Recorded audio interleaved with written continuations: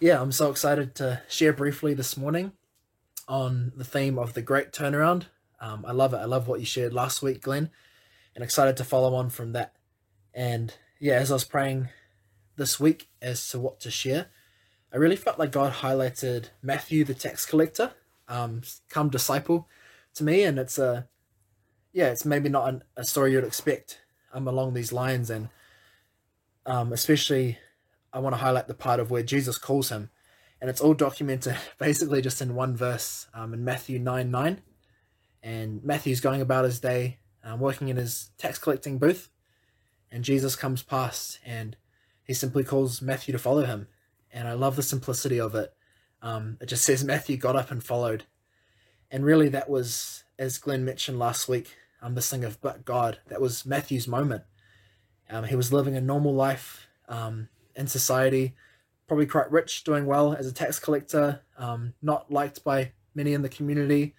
They were kind of counted among some of the greatest sinners or in kind of that group of society. Um, and yeah, but God, but Jesus. Jesus comes along and completely changes the trajectory of Matthew's life and yeah, moves through him in powerful ways. And I love it. I was watching it recently. There's this incredible TV series called The Chosen, which some of you guys may have heard of.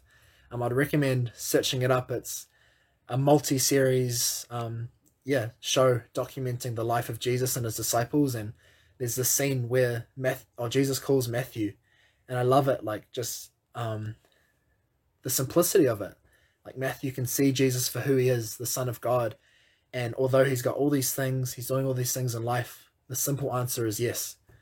It's like when we see Jesus, it's so easy to be simply obedient, and that really relates a lot to my story. And I'm just going to share a little bit about my story. And um, Glenn and I felt like it would be cool and encouraging maybe for some.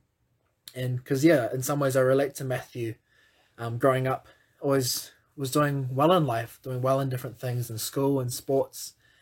And after school, I went to university. So I did a double degree or a conjoint degree in business and sport at AUT, and really enjoyed it and did really well throughout the degrees and throughout my study. I kind of mostly focused on the finance side, and by the end of uni, I'd had this awesome job placement at this investment advisory in downtown Auckland. Had learned so much, had really incredible opportunities from that. When I finished, I graduated the top scholar, like I'd done super well in the degrees, got real good grades, and I had cool opportunities from that place, and the place that I worked, but even through some internship programs for maybe some incredible jobs in different places, New Zealand and even abroad potentially.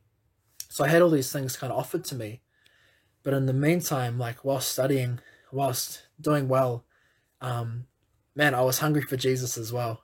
Honestly, um, one thing we did at my old church is every Sunday night we used to do these just worship encounter nights. Like there was no plan. We'd just show up, a few of us, like honestly, most of the time, maybe just 5 to 10 of us, and we'll just go after Jesus. And there was one guy that kind of facilitated it, Bob Scroggins, who's been a real kind of mentor and almost like another dad to me in my life, who also was the one looking after this house before me and kind of set this up for me and the guys that I'm staying with at the moment.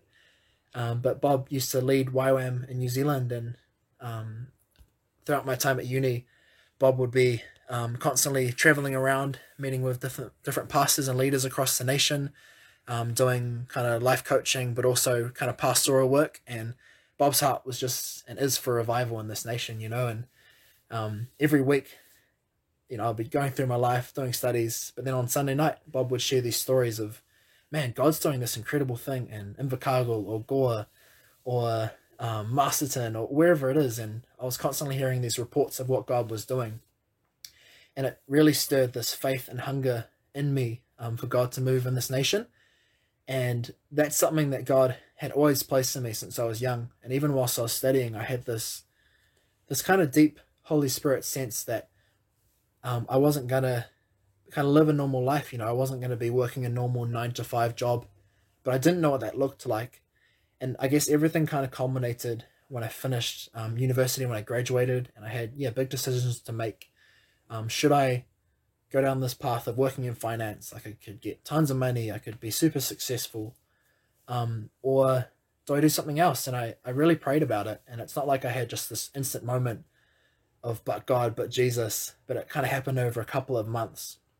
But I really felt, just as Jesus called Matthew, I felt like Jesus was calling me. I felt this deep burning and conviction in my heart, for him and for him to move. I really resonate with the verse of the harvest is plentiful, but the laborers are few, and seeing that in New Zealand and across the globe, there's such a need for Jesus. And the harvest is plentiful, but there's not enough people out there working in it. And I felt Jesus simply calling me, like, Michael, will you give me your life? Will you follow me? And so, yeah, like, long story short, I turned away from the path that I was going on, kind of like Matthew did, and I just chose to follow Jesus.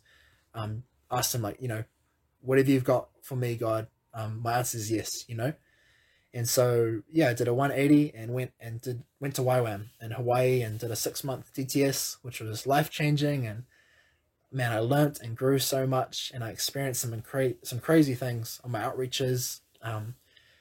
Like some stories of, we've got to pray for multiple blind people, deaf people, mute people, and saw crazy healings. Like two of the blind people that I prayed for got completely healed, and just seeing stuff like that in front of your eyes it's wild, like it's crazy, and things I'll never forget, And then even coming home from YWAM, this was a couple of years ago, in the world's eyes, it could have been wise for me to work and pay off my student loan and keep going down that track, but I still felt God, felt Jesus calling me, come on, follow me, Michael.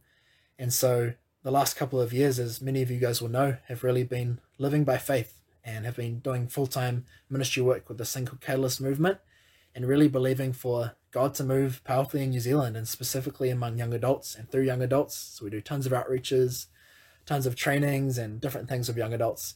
And I absolutely love it. Like, it's the best decision I've ever made, choosing to follow Jesus. And yeah, man, but God, but Jesus, let's follow him. And just to finish, I really felt kind of just 3 points to leave you guys with. First one is God is trustworthy. God is trustworthy, honestly. Classic verse, Proverbs 3:5-6, trust in the Lord with all your heart.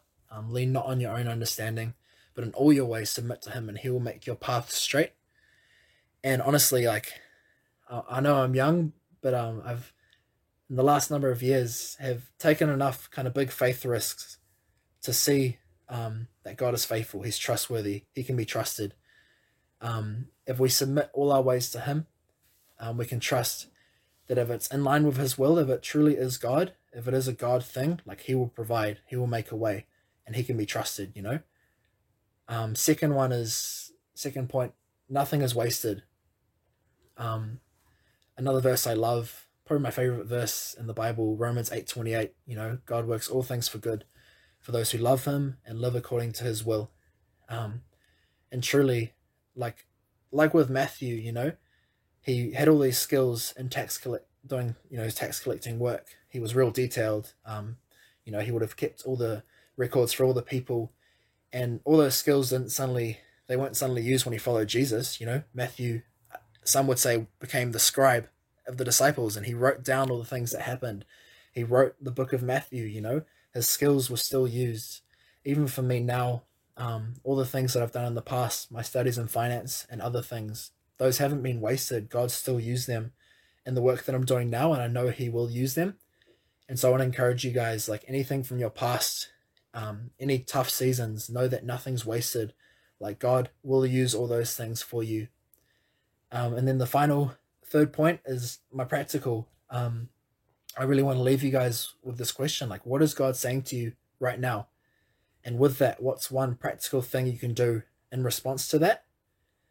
For a couple of you guys, it could be a big thing. You could be right now in the midst of a but God moment, a great turnaround moment. He might be saying a big thing like, will you change jobs? Will you do this, do that? So I want you to lean into that. What does that look like? But I know for the majority of you guys, you guys are incredible. We have such a cool church. Like, you guys are living in God's will. And rather than a great turnaround, it might just be a minor adjustment. And sometimes, just like if you're navigating a boat or a plane, those minor adjustments can make all the difference between, landing at the airport or landing ages away or finding the island or not. So yeah, what is that minor adjustment in your life? What is one thing you need to do? Like, what is God saying? Maybe you need to reallocate your finances, or catch up with a family member you've been meaning to, or reach out to that lost friend that God's been highlighting for ages. What is that thing God's saying to you right now? It might not be a great turnaround, but it might be something small. But whatever it is, let's submit all our ways to God, because He's trustworthy. Let's continue to use the things we've learnt in the past and things we've experienced, because nothing is wasted.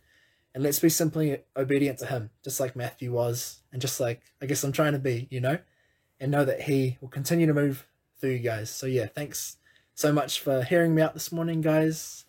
Love you guys so much. It's been such a blessing being at church here this year.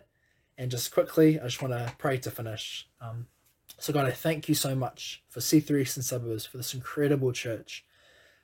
Thank you that you're always moving, God, in the midst of lockdown and whatever our circumstances are. I just pray your blessing over them. And if anything's come up as I've shared, God, from you, would you seal over that in their hearts? Help them to process that, help them to take that to the right people, and give them practical steps to move forward in that. And would we always be aware of those but God, but Jesus moments in our lives, and be ready to simply obey and follow you. So God bless. Thank you guys for listening in.